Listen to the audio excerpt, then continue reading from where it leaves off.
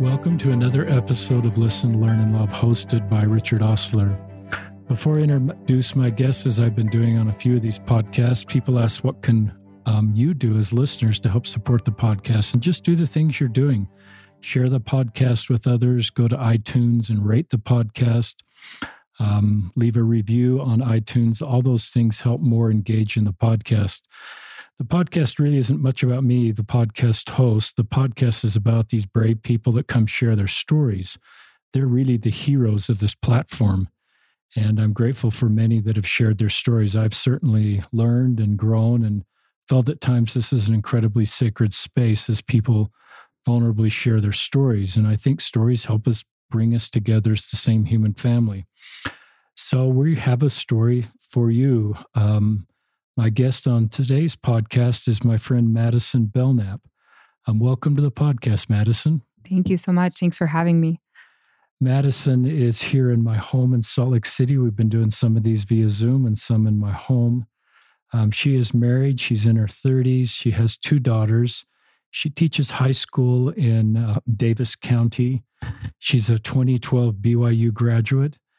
And she's going to talk about, in fact, I'm going to let her introduce her topic. Hi. Thank you for that nice introduction. I'm going to be talking about intuitive eating and why it matters for spiritual growth and development and why it mattered so much for me. Good. That's perfect. And I think one of the things you said that was interesting before we started record is this not eating right or not looking, I don't know the right vocabulary, kept you from sort of being the person you wanted to be and ministering and helping, and sort of this paradigm shift you've had in your own journey now allows you to sort of be who you need to be and be able to help people. So we're just going to talk more about that. Anything else you just want to share, Madison, from an introductory standpoint? Or do you want to share like who you really hope listens to this podcast and kind of the things that you hope change in their mind? That's a great question. My hope with this episode is to talk to those who are feeling badly about the way they look. People who have been in the rat race of dieting chronically or have maybe come into a diet for their first time. And it feels like they're no longer making food choices that come from themselves, but come from an external place. I hope that people who feel like their bodies don't fit into what society says is quote unquote right, can learn, maybe take the first step to respecting their bodies and to honoring their uniqueness and their purpose and their divinity as a child of God. Love that. I think this is a podcast for everybody. Sometimes when we hear this topic, we think of women, we think of younger women. But I would invite all of our listeners, no matter where we are, men or women or younger or older, that there may be some things that Madison shares that are helpful for all of us. Because I think all of us are in this space a little bit at times culturally and with social media and with expectations. So talk about, Madison, your relationship with food growing up. Yeah, that's a great question. So I grew up in like the most typical LDS family. I grew up in Arizona. I'm the oldest of 4 children, mom, dad. I have 2 brothers and a sister. I grew up around a lot of extended family. My dad's the oldest of 8 kids. And just to give you an idea of how maybe culturally LDS my family is, my dad is the oldest of 8 children whose names all start with the letter K. And so one of our hobbies when we were younger was being able to recite all 8 kids in order from oldest to youngest. Did you make up a song like we did in seminary? We definitely should have made a rap or something. It was catchy and the names are very creative. And I adore all of my aunts and uncles. I loved having a big family. My mom is a convert and her family's on the East Coast. And so we grew up spending a lot of time in Florida, which is where she's from. And I grew up with a lot of religious diversity because my mom's a convert. She converted from the Episcopalian faith tradition. I have an aunt who is evangelical Christian. I have an aunt and uncle who are kind of agnostic. I have an aunt and uncle and all my cousins who are Catholic. And then in the area I grew up in Tempe, Arizona, I had a lot of friends who were Jewish growing up. And I just had a lot of exposure to diverse faith traditions, and it was really fun. I got to do Passover Seders and Hanukkah nights when I was younger with some of my friends in elementary school. And the school I went to my elementary school was pretty diverse. And my parents were really cool about these different things that we would talk about in our schools, about different traditions and different ways of celebrating things. And at the time, I didn't think anything of it. But as I've kind of dug through a lot of things in the last 6 years I've kind of deconstructed and reconstructed my faith, I recognize places where I have so much gratitude that my parents were pretty open-minded for the time. This was in the 90s. One instance, I had a friend in elementary school, 3rd and 4th and 5th grade. And I spent a lot of time at her house. She played tennis and I played tennis also. And I had sleepovers there. And I think at the time it just wasn't as socially acceptable, but her mom, she had 2 moms. And my parents never said anything in any which way about it. They let me spend time there. They weren't, they just never made any comments about it. I never thought anything of it until a lot later in life when I realized like, oh, well, her mom was a lesbian or was queer. And my parents were totally cool with it. And I really appreciate that. As a parent now, my daughter has a classmate who she's close with who also has 2 moms. And it's something that I think with each generation becomes, while it's still the people who are on that path, I think I don't know what that's like. And so I try to sit with not knowing what that's like and trying to amplify LGBTQ voices. And at the same time, I'm so grateful that I didn't have to deal with dismantling homophobia to the extent that so many people do when they're getting into some more of the harder ministry. I think for some people is trying to dismantle their preconceived notions of people and what they are. And I credit my parents to that. They're pretty open and pretty awesome. That said, my family still is very image focused. And from what I have observed, I think that that's kind of typical within LDS culture. In fact, I was doing a little bit of research for this interview, and I remembered a friend told me about an article from a few years ago. It was in Allure magazine, and it was about why so many lifestyle and beauty bloggers are, at the time it was Mormon, was the title. And I had never thought of that before. I just knew of so many LDS women who were bloggers. And I actually, as part of my intuitive eating journey, I stepped away from social media and I'm not active on it. So that is, I wasn't very familiar with the people in this article, but it was very interesting to see how, wow, like there are, and maybe it's more in Western LDS culture, the Rocky Mountain West, California, that's more prominent. My brothers used to say that the prettiest girls were in Utah. And that was something that I heard a lot growing up. And I think it was just a little quip about the Utah women. But my family in particular really emphasized looks and being a certain body size as being better than, being in a larger body wasn't acceptable in my family. And I remember conversations that my mom would have with her friends or with my aunts about, sister so-and-so in the ward has gained so much weight, or sister so-and-so in the ward has lost so much weight, or X neighbor or Y neighbor has gained or lost weight or had some plastic surgery. And that was very normal in my household to have those conversations. My parents went on lots of diets. I remember I could probably name every popular diet of the 90s and early 2000s because they were on every single one of them. And I don't want to name them and give them any extra publicity because they certainly don't need it. But by the time I was really aware of my body, I wasn't super conscientious as a child around my body.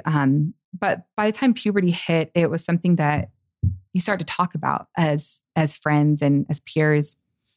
I remember, going through those changes that are super normal and thinking, oh, my body looks different and I am changing and it's not okay.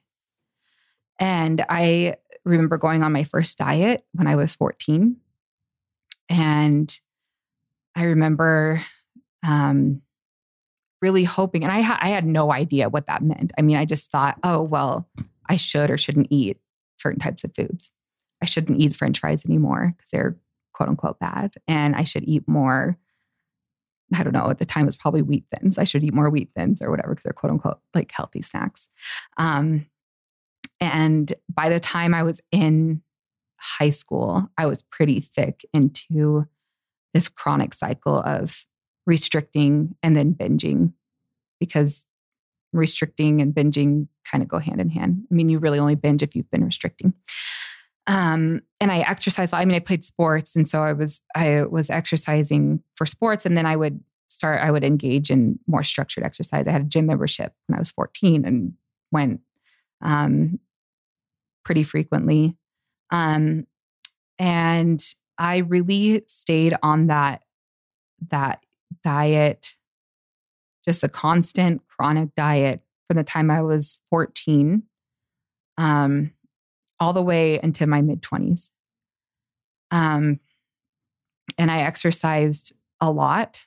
My days, even with little kids, revolved around what the gym's childcare was like, when I could go to classes, when I could leave my kids, when I could wake up early enough to go without them and then go back with them, and really trying to control a lot of my discomforts around other parts of my life with my food and with exercise. And it became very dysfunctional. I was subclinical is the term, but I would not be someone that would be diagnosed with anorexia or bulimia. I didn't meet the criteria, medically speaking, but I really needed help. I needed a lot of help to dismantle so much of those ideas that I had absorbed from the culture I grew up in. One thing that happened, and at the time I was really ticked off about it, but it ended up being such a great blessing in my life, was I got a knee injury, which obviously, because I was working out like I was a professional athlete and I'm not. I had a knee injury and I was forced to just stop. I had to stop. And I had to stop and I had to start really listening to my body. I had just pushed it so hard for so long. And I was caring for my daughter, Lily, at the time was 2, my oldest. And I had to totally slow down. And I was introduced to this paradigm, this framework called intuitive eating through podcast, through this whole like rabbit hole of where it was a dieting podcast, which led to a different podcast who the guest was on another podcast. And before I knew it, I was listening to intuitive eating podcasts. And I had never heard of it. I'd never heard of intuitive eating, which for those of you who don't know, intuitive eating is, it's a framework of eating that returns us to the way we are born eating. And I love that. I do too. Because I look at our little grandkids and our kids growing up and they just don't overeat. They just know exactly what they need. Yeah. And I'm fascinated by that. And I sometimes, keep sharing. So, it's so interesting. I watch my kids too. It's like, you can have your own little, research lab with kids. But they're so in tune with their biological needs. They're tired and they go to sleep, and they're hungry and they eat, and they're full and they stop. or sometimes they're full and then they come back and take another bite of the cookie and then keep playing. And it's so neutral and flexible.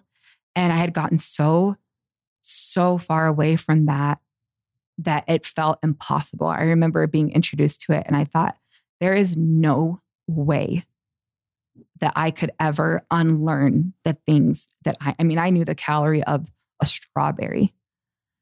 And I just thought, well, I'll try it, but it's not going to work for me. And so I got the book. The book it's by two dietitians, Evelyn Tribole and Elyse Resch. They wrote the book in the 90s. So while we were all busy with, all the other diets, they were trying to help people who had been on all the diets. And these women wrote a really amazing book, and the 25th anniversary edition just came out last summer. So July of 2020, the Intuitive Eating book, which I can't recommend enough. It's like next to any other inspiring book on our bookshelf. It changed my life. And I really do think it would change everyone's life, because it's just a return to how we were born, knowing so many things that because of external sources, our families, our cultures, our media, even really well-intentioned healthcare providers, we lose that sense for ourselves. And I was kind of determined. I have a rebellious streak, I have to admit. And I kind of looked at it like, I'm going to be a diet rebel. And I'm going to kind of kick back against this, what people expect me to do. I'm not going to go on a 30-day ancestral challenge again. I'm going to try this. And so my first leap of faith into intuitive eating, the first fundamental, it's 10 principles, intuitive eating. I should back up and talk about what it is. Intuitive eating is a framework that consists of 10 principles. And when you read them individually, they sound a little bit obscure, but they all work in context with each other. But the most foundational one is rejecting the diet mentality. And I come back to that one a lot, because so much of what we do, we don't realize is part of diet mentality. Making decisions at the menu when you're ordering lunch.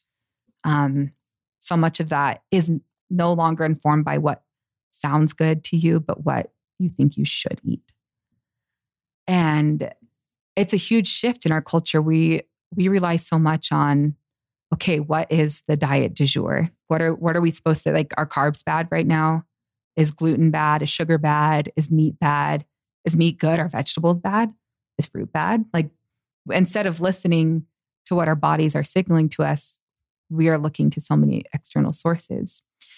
And when I started to go inward for those cues, I don't think I was prepared to feel all the things I was going to feel. And I think people, when I talk about intuitive eating, it's met with resistance. But I think one of them is that dieting or eating a certain way or controlling our food is a really good coping mechanism. And for those years that I dieted, it helped me get through a lot of stressful situations. And I can look back and appreciate that it was there for me. The dieting was there for me to control something that felt like I just couldn't deal with without it. And I feel really grateful and pretty privileged to be in a position now where I no longer need that. I don't experience food insecurity. I have enough to eat. And I always have. And that's a huge privilege too. My first reject the diet mentality, and it's kind of a funny story if you want to hear. So we lived in Texas at the time.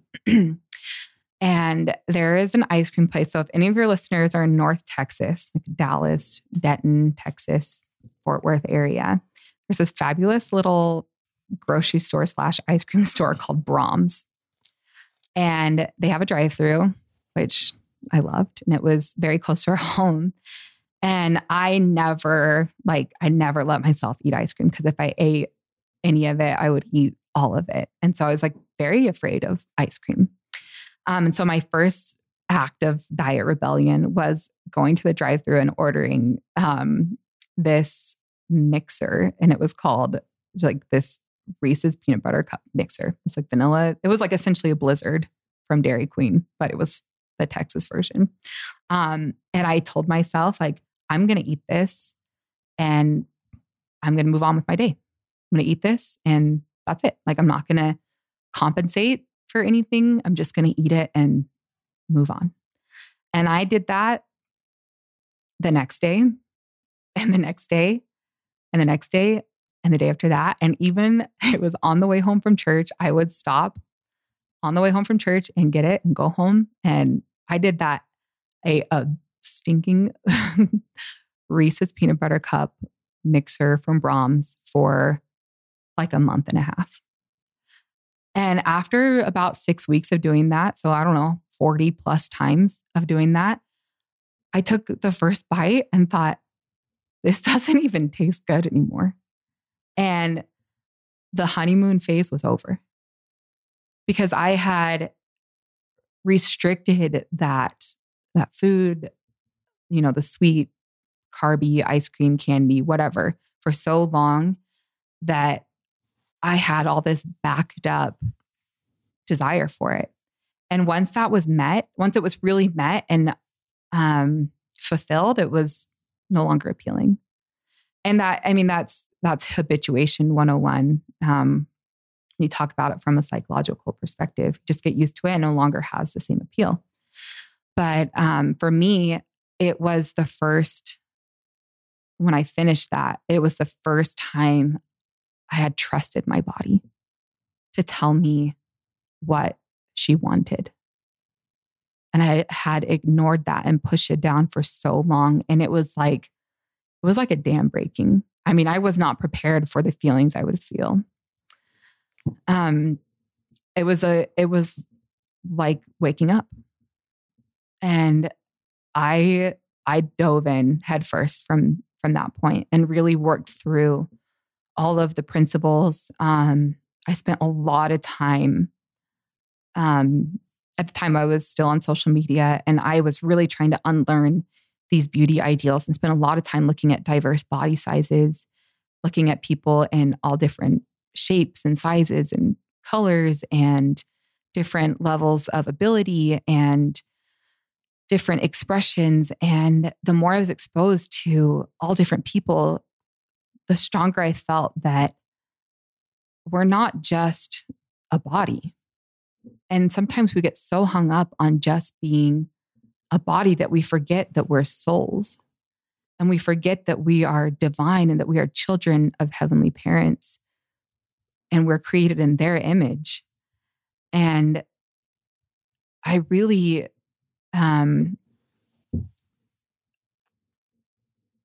felt that so strongly.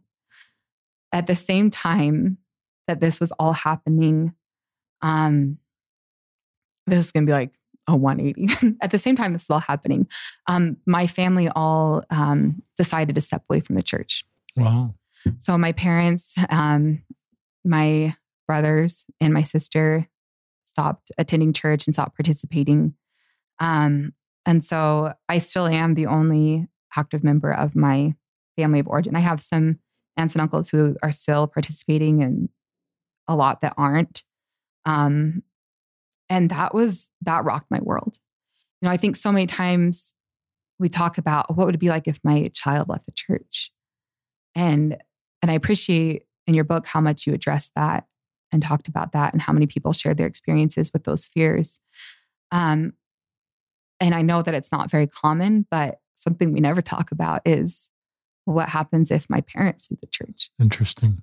What happens if my parents and my siblings and my grandparents are no longer LDS? I should clarify and say that my grandpa is. What happens when I'm in the religious minority of my family? It can feel really isolating.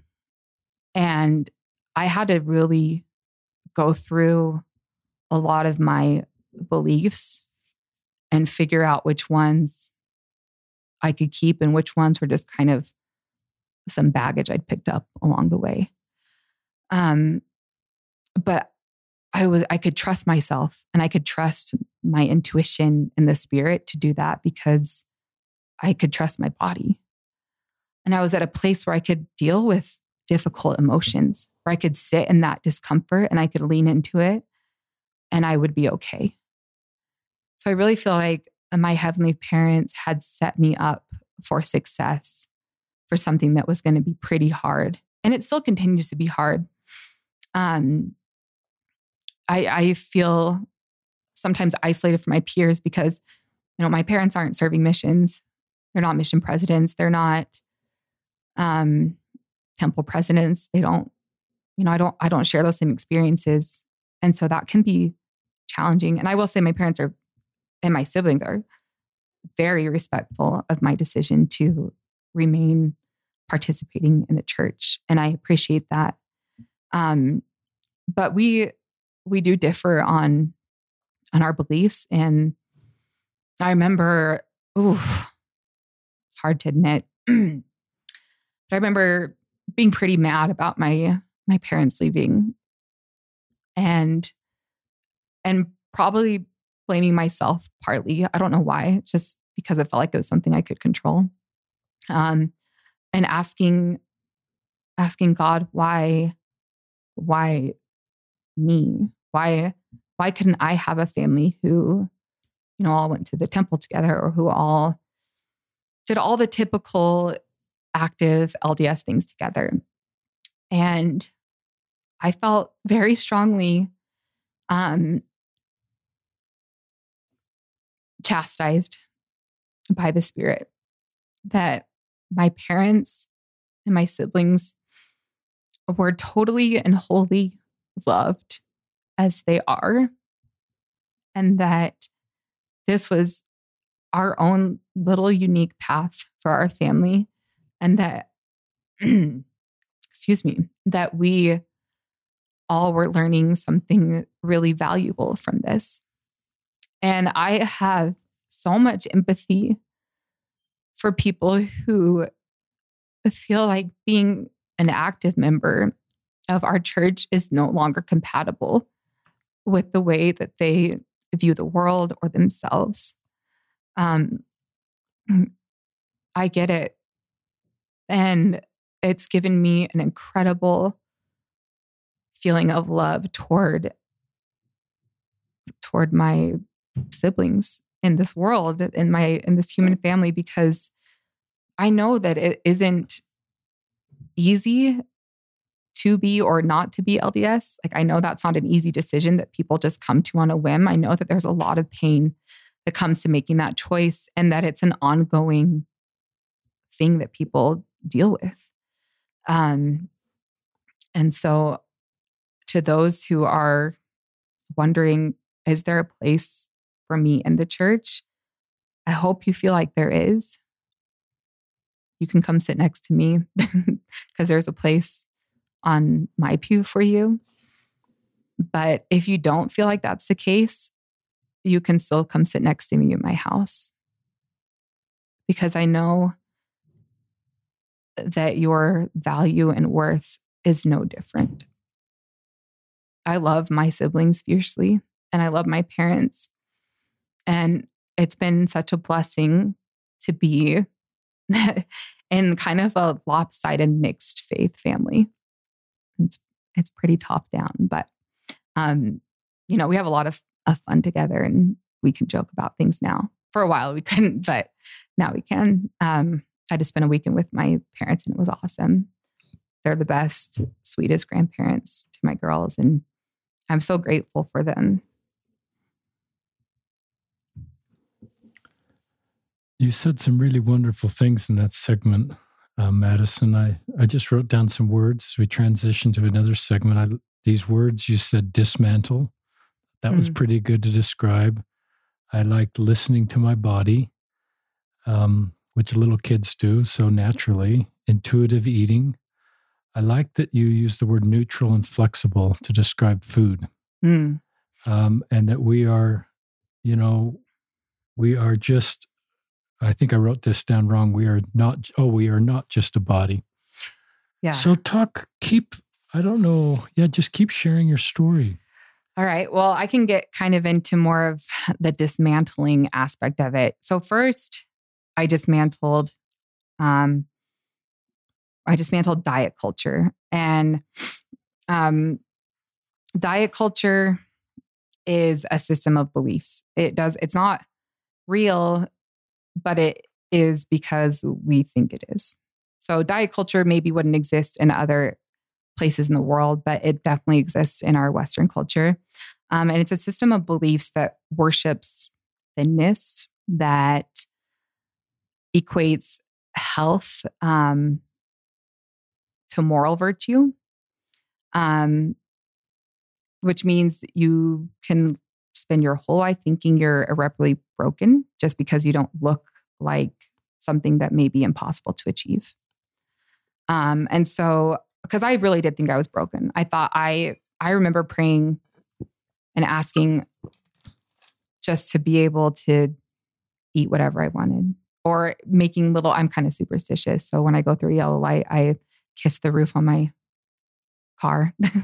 Or when I see one headlight out, do the same thing. But I remember throwing a coin into a pond when I was a teenager and wishing, I wish I could just eat whatever I wanted and that my body would stay the same.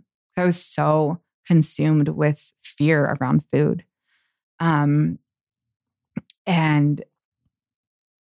I really thought I was going to go through my entire life just having to watch what I ate forever. That was part of being human, was just watching what you eat. Just being on a diet is part of being an adult. Being an adolescent in a human body was just how it was.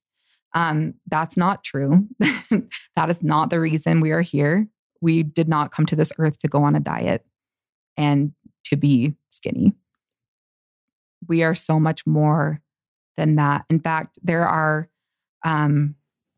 two incredible women, Lexi and Lindsay Kite. I don't know if you're familiar with their work at all. I'm not. They're PhDs. They're at the U. They're twin sisters, and I believe they're LDS. And they just released a book, which I haven't had a chance to get my hands on yet, but Rosemary Card sells it on her QNOR website, and it's called More Than a Body. And they talk a lot about this idea that, at least from their work, they have a nonprofit. I think it was called Beauty Redefined. It may have just been renamed to More Than a Body because of their new book. But they talk so much about how we have so much more to offer than our physical appearance. In fact, I used one of their modesty lessons when I taught young women's. They have incredible research that they've done on these issues that are typically around women in the church, but I think more and more men are dealing with diet culture and with eating disorders. And I think that they're underrepresented in studies. I think men and eating disorders are underrepresented in studies. I think that people in the LGBTQ community are suffering more with trying to achieve a certain body ideal, at least from members of the gay community that I've spoken to. There's a very narrow idea of what attractive looks like. Interesting. And that can be really hard on top of being already in a marginalized identity as being gay, to also have to fit a very narrow beauty or attractive ideal can compound the complexities of navigating that space. Great insight. I think that promoting weight loss as a means of attaining higher status. So what I mean by that is, I look back at when my mom said, so-and-so lost weight in our ward. What she was saying, if we can kind of interpret that, is this person is better now. They have achieved a higher status. They have attained a higher status. And what it is about, what is that about being thin that gives us a higher status in our culture? It's what, it's relational. So it's what we see in the media is a very specific body type. We don't have a lot of exposure to body diversity in our media. And if we do, it's usually with a storyline that talks about someone having to overcome their struggles with their body instead of just making it normal, because body diversity is super normal and always has been. the authors of Intuitive Eating have this great little metaphor, and it's just about your feet and your shoe size. So I'll use me as an example. I wear a size 8 shoe, and I would never go to a store and say, actually, I'm going to try a size 6 and see if my feet fit into that. One, because there's nothing I could do to change the size of my foot. And two, I would be so uncomfortable all day trying to walk around in a size 6 shoe. Why would I do that? I was born with a size 8 foot. So why would I try to fit my foot into a smaller shoe? And that's what diet culture is asking people to do, is to fit their genetic bodies into something that isn't genetically possible. And it's a really terrible thing to ask someone to do, because you will give your time, your energy, your money, all of your resources, all your mental energy, all the time you could be thinking about ways to make the world better and serving and doing things that are meaningful and purposeful. You spend thinking about what you're going to eat and what you're going to weigh and when you're going to exercise. It totally steals life from you. I felt like I was robbed of some of those, especially in my early 20s, some of that time where, gosh, I could have been doing so many awesome things on campus that I just need to make sure I get to the gym and that I eat my salads. And, that kind of stinks to think about. But I've learned a lot since then. One thing that diet culture will tell you is that it works, that weight loss works. And there are literally no scientific studies that show intentional long-term weight loss works. I should caveat and say that for about 2 to 5% of people, it can work. But 95 to 98% of diets fail, meaning that people who diet will regain the weight they lost within the first year. And there aren't a lot of long-term studies on it. So maybe that 2 to 5% also regains it, or they're engaging in behaviors around food that keep them at their weight from dieting, but may be considered disordered eating. And when I say disordered eating, I mean engaging with food in a way that is dysfunctional with your life, in a way that doesn't meet your nutritional needs, or in a way that really interferes with your ability to live life in a normal way. I think one of the most insidious things that diet culture does is that it demonizes certain ways of eating while elevating others. And it creates a hierarchy of goodness and badness around food. And you feel shame for making certain food choices. You get taken away from the pleasure of eating, because eating's really pleasurable. I mean, so much of the human experience is around celebration have to do with food. We eat cakes at weddings. We eat cakes at birthdays. We have barbecues on 4th of July. We have Christmas dinner and Thanksgiving dinner. And so many of our holidays, I mean, if you've ever been to a mission farewell, pre-pandemic, the open house afterwards always was guaranteed to have some pretty good food. And we celebrate with food, and diet culture takes away the celebration. And that stinks. That's one of the best parts about being human, is experiencing those pleasurable moments with food, with the people you love. And having to be hyper vigilant about what you're eating, it robs you of that. And there's a lot of things that diet culture takes from people, but one thing that I always come back to when I'm, thinking about the work of trying to help people feel more at ease in their bodies and to make the world a better place for people of all sizes, is that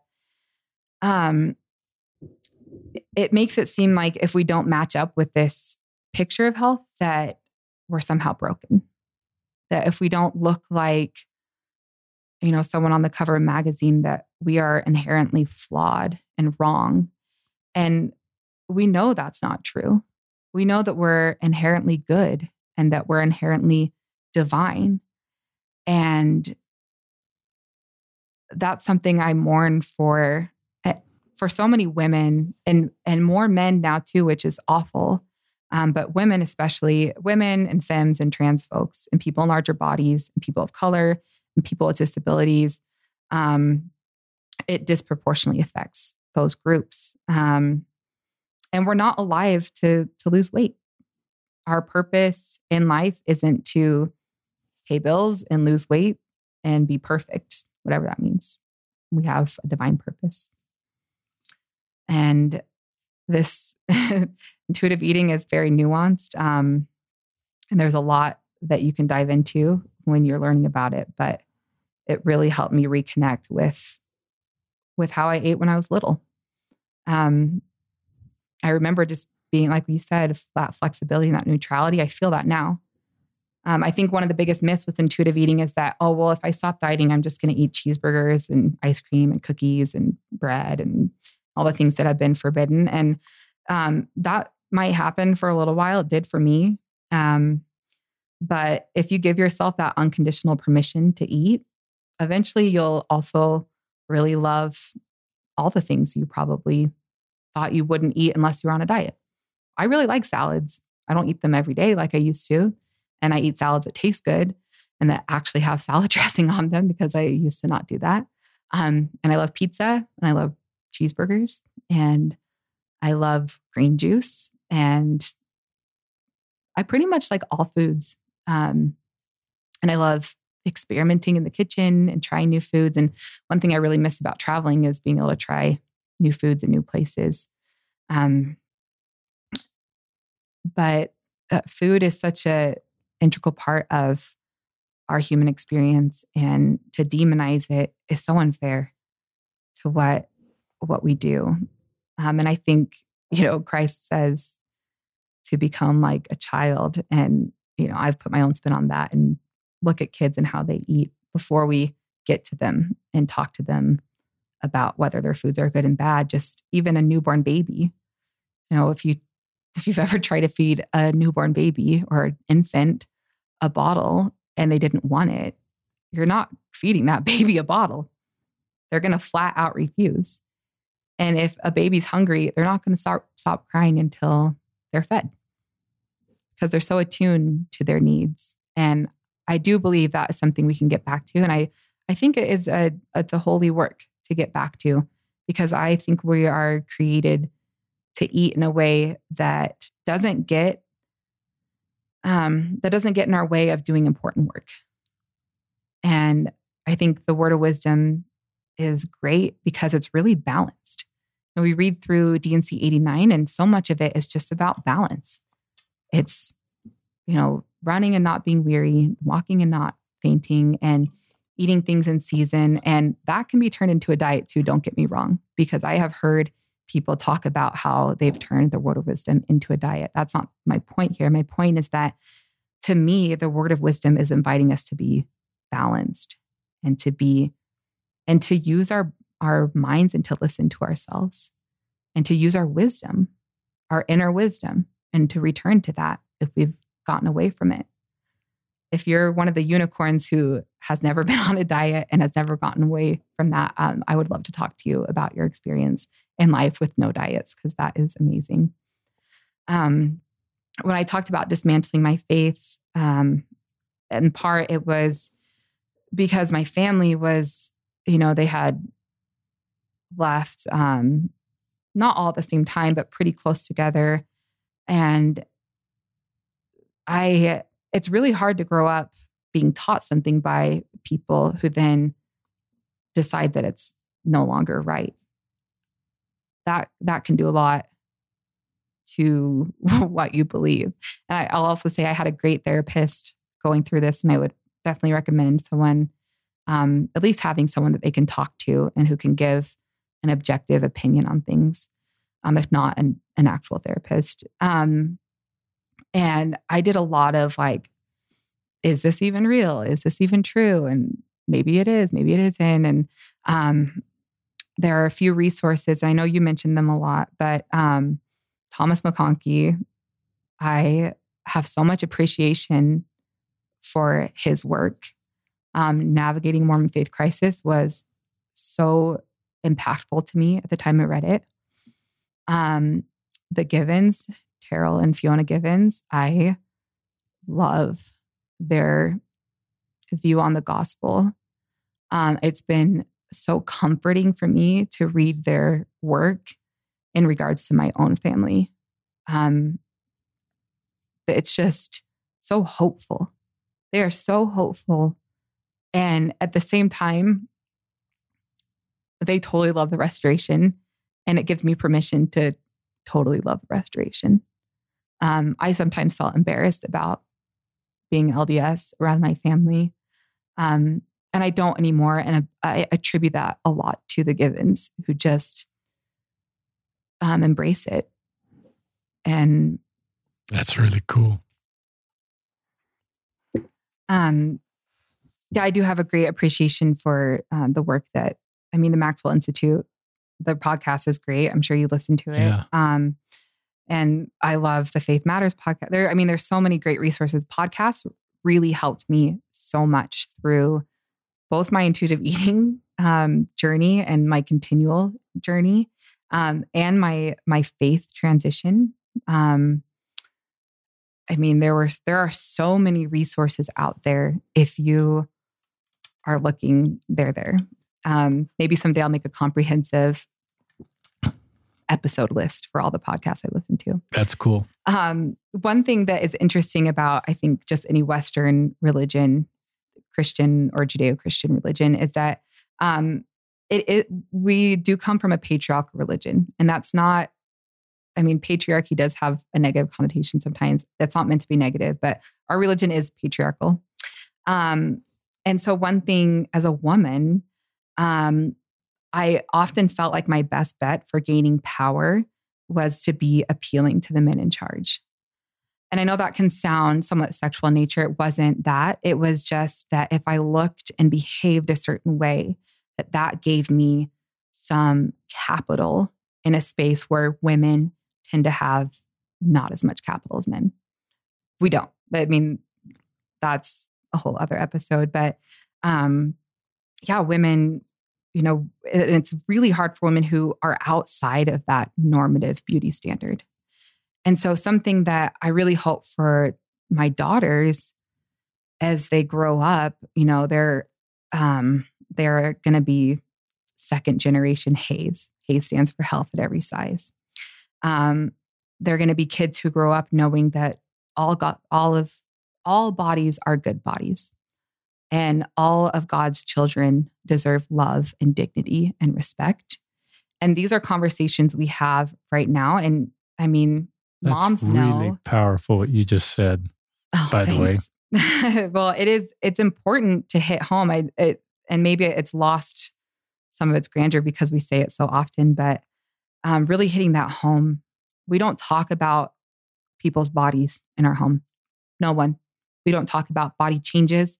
In fact, I make it a special point to never, ever comment on someone's appearance, because you don't know if someone's lost weight because they were on a diet or because they are going through chemotherapy. Yeah. So to compliment someone on weight loss could be, you just don't know. Yeah. And I think, like I said, we're so much more than that. There are so many more things you could compliment someone, their the smile in their eyes, or because right now you can only see eyes, but usually you can see people's faces and comment on their smile, or just something that is more substantial than appearance, because there's a lot more going on for people than just the way they look.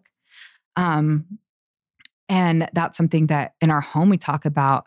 My daughter's in first grade, and so I know that part of the state curriculum talks about health and nutrition, that kind of thing. And she came home a couple months ago. It was part of their unit. And she talked about how certain foods were healthy and unhealthy. And I quickly took that apart and talked about how all foods, whether they're vegetables or candy, fit inside of a quote unquote healthy, regular eating.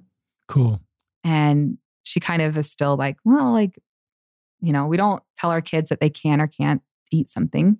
We let them decide. My job as a parent is to provide the food. Their job as little individuals with their own minds and their own bodies and their own intuitions. It's decide when they're going to eat it, how much, and which foods.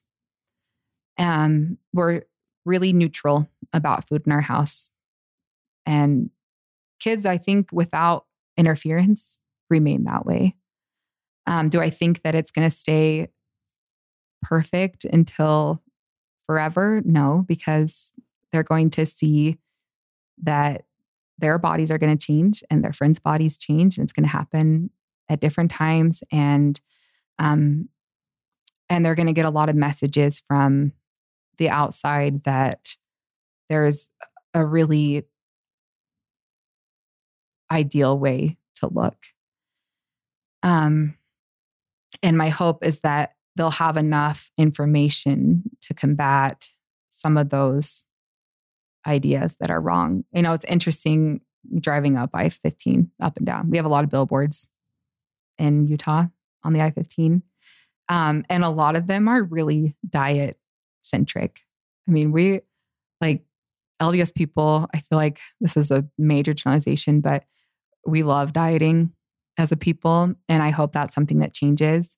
I think we're so much more than that.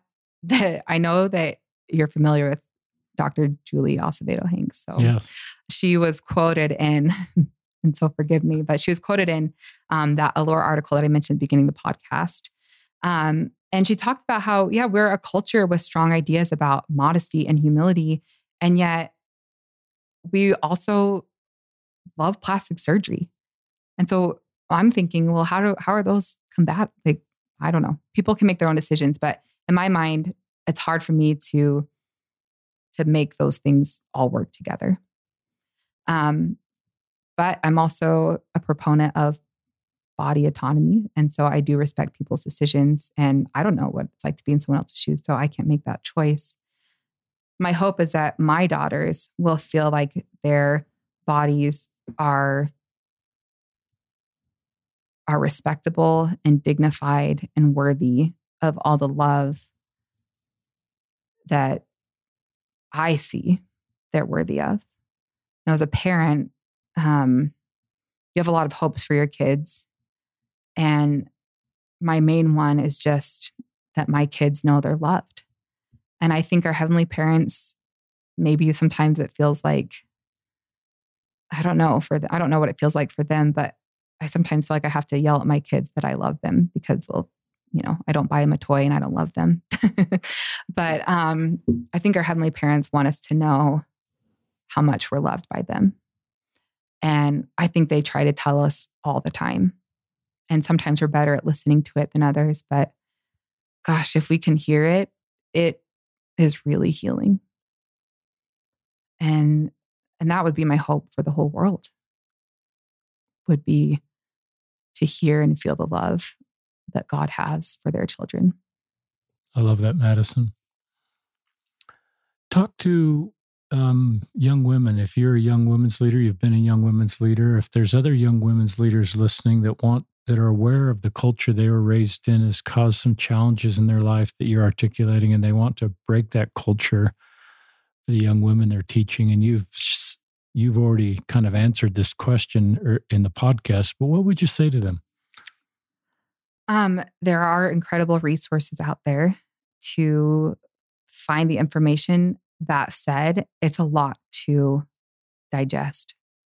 I have done presentations for young women's groups and Relief Society groups. With the pandemic, I'm a certified intuitive eating counselor. I didn't even mention that in my bio, I don't think. But I went and got my certification from Evelyn Tribole. She's one of the authors of the book.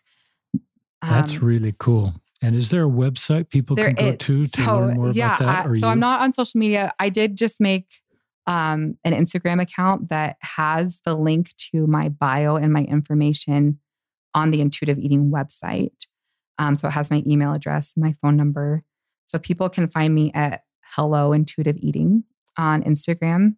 And I'm happy to come speak to your ward, to a joint youth activity, to Just the Young Women, to Relief Society, to a fifth Sunday. If you're meeting in person, I've been vaccinated because I'm a teacher, but I have a couple of presentations on intuitive eating, on diet culture, and on modesty, and would love the opportunity to talk to any of those groups about this. I think it's really important. If you're just wanting to do like a Sunday lesson, Rosemary Card has some resources. She's on Twitter, and she's awesome. I met her at a book signing a few years ago, and my husband always buys me things from her store because I love her. I think she's great. I agree. So awesome. And then, like I said before, the Kite sisters, so Lexi and Lindsay Kite, they're LDS, and they have some lesson plans that you can buy for a pretty low, $2 or $3, to kind of inform your lessons in Young Women's. So those are a couple of good resources, and their information I think now is on morethanabody.org. But like I said, if anyone has questions, like, feel free to reach out. I'm an open book, so be prepared for that. Shoot me an email or send me a text message. And I'm sure you can link to that in the show notes. Yeah, we will link to Madison's Instagram account and the intuitiveeating.org website, where you can read her bio and get her contact information. I have learned so much in this podcast. This is a space I don't know much about, so I don't even know sometimes the right questions to ask or follow up. But I just recognize that culturally we need to improve in this space. And we've created a lot of the things that you've talked about, have created unnatural ways of seeing ourselves that prevent us from feeling Heavenly Parents' love, because we don't love ourselves because of the way we see our body. And I just love the way you're creating space for all body types to be equally worthy, equally valued, equally needed, and not for this perfectionist culture that sometimes creates just worthiness or increased. All these things that you said almost infer that increased righteousness and increased love from Heavenly Parents can be seen in your body type, and how that's not doctrinally accurate at all. No.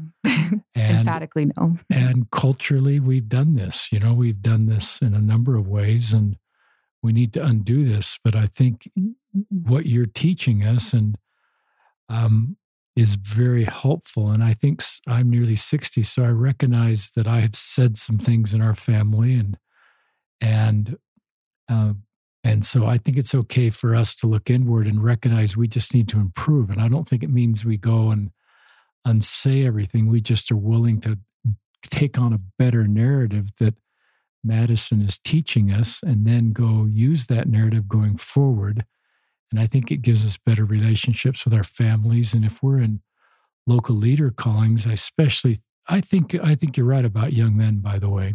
I think they are underrepresented in this space. And I think there's, I just don't know, so I don't want to speculate, but I think young men and young women need the kind of things you're teaching, and probably all age groups, just help us feel better about who we are. Any closing thoughts you'd like to share with our listeners, Madison?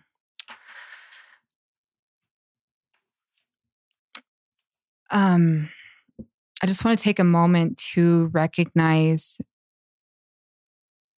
the role that food can play in helping us cope with things that are very difficult to cope with.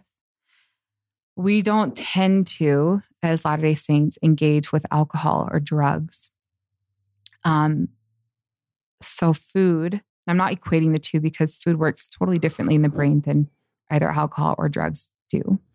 But food tends to be a coping mechanism for a lot of people who don't use other substances. And it's really effective. And if you're coping with food right now, that's okay. It is keeping you safe, and you're using it for a reason. And when you're ready to learn to cope with your emotions kindly without food, there is a whole framework for you to do that. And I'll help you get there. And I guess the other thing I want to say is that... Wow, that was really cool. Thanks. I think, we all cope in certain ways, and sometimes they're healthier than others. the other thing I want to say is that this diet culture and our fat phobia and weight stigma intersects with a lot of other marginalized groups. And so while maybe we're making some strides and maybe we're not, it depends on who you ask with the LGBTQIA plus community. If we're not willing to look at other ways that those people in these marginalized identities intersect with fat phobia or transphobia or racism, then we're missing a big part of the struggles that people are going through, and we're not fully able to mourn with those who mourn and bear one another's burdens and comfort those who need to be comforted. And so dismantling diet culture, I think, would naturally go hand in hand with all the other injustices that we try to combat in building Zion, where we're one, not the same, but one. I love this phrase you use, dismantle diet culture. And I think of Moses, one heart and one mind doesn't mean we're all the same in all the different ways you've described. And no one's used the term fat phobia on this podcast in 300 plus episodes, but that's a real thing. And I have that. I would know that somebody took a meter and measured all the different biases I hold. I would guess that I see people pretty quickly by body type. And I can think of some interactions even the last couple of weeks and just the mental judgment I made on that person that is part of, it keeps me from bearing and mourn and comfort and keeps me from seeing these people the way our heavenly parents see them. Yeah. And if I said something out loud, like you talked about earlier, my own children would hear that narrative and would know that, and create worth around body type versus their relationship with heavenly parents. I remember you're getting me talking a little bit, teaching young men back in the day and talking about creating self-worth around things you can control and not around things you can't control. And the fundamental thing that we can control is our relationship with heavenly parents and a foundation on the gospel, on Christ and our relationship with Christ. And there's a lot of things that we just can't control that create value around us, with body type being a pretty big one. And it's really helpful. It's not always easy to do. And I'm hesitant to make draw any parallels to LGBTQ, but right. Not to, but obviously being LGBTQ is not something within somebody's control. Right. They can't do that. They didn't do something to become LGBT2 that they can do something to unbecome. Right. But there's differences there. So you're careful not to. But they do, a lot of marginalized identities do intersect. And I think it's important to acknowledge that there's already problems for people who aren't cishet, right? And so then you compound that with someone who's in a larger body, and you compound that with someone who has, maybe their status as an immigrant isn't legal. And maybe so you start all these different intersections, and you can see how it becomes more and more difficult to exist in a space that isn't created for these different people, even though we know that we're all children of God. And so how do we remedy that? And I think, fat phobia, I'm very familiar with the term, and I forget that, so many people don't know it, but it's the water we swim in. And so when those thoughts come up about people, I think it's important to acknowledge them and recognize them for what they are. But just like, probably how to dismantle a lot of other false ideas about people, it's another one of those. And I think, if the adversary can put more and more space between all of us, then, I think he thinks he's doing a good job. But we know that that's not our goal. Our goal is to be together and to be knit together. And it's a space where I think we could do better as a culture. But I also know it's a tough one. It's a tough one. Well, I think we'll close there, Madison. I want everybody to listen to that word knit together. It's a scripture out of Mosiah that Madison just mentioned, and I just think we're knit together, but not in the sameness. We're knit together in our beautiful diversity and our uniqueness, and that's what creates strength, I think. And I also just, I have great hope for the future of our church and our world when I meet people like Madison and her husband who connected us on Twitter and made this podcast possible. Just the insights, the experience, the things you're willing to talk about. I have great hope when I meet people like you. And I recognize the role, I recognize your children and the families that, your daughters are being raised in, and a lot of children that are being raised, even though it's the last days and we're closer to the coming of Christ. I think it's a great time to be raised. I look up our little grandkids that are being raised by our daughter and son-in-law, and I can't imagine a better environment for them to be raised right now with all the experiences, the science, the expertise, the understanding, the goodness in the world. There's a lot of problems in the world, but I'm generally hopeful. And one of the things that brings me hope is when I meet someone like you, Madison. That's very and nice. I hope lots of young women's classes hear your work and connect with you. So this is Madison Belknap and Richard Ostler signing off on another episode of Listen, Learn, and Love.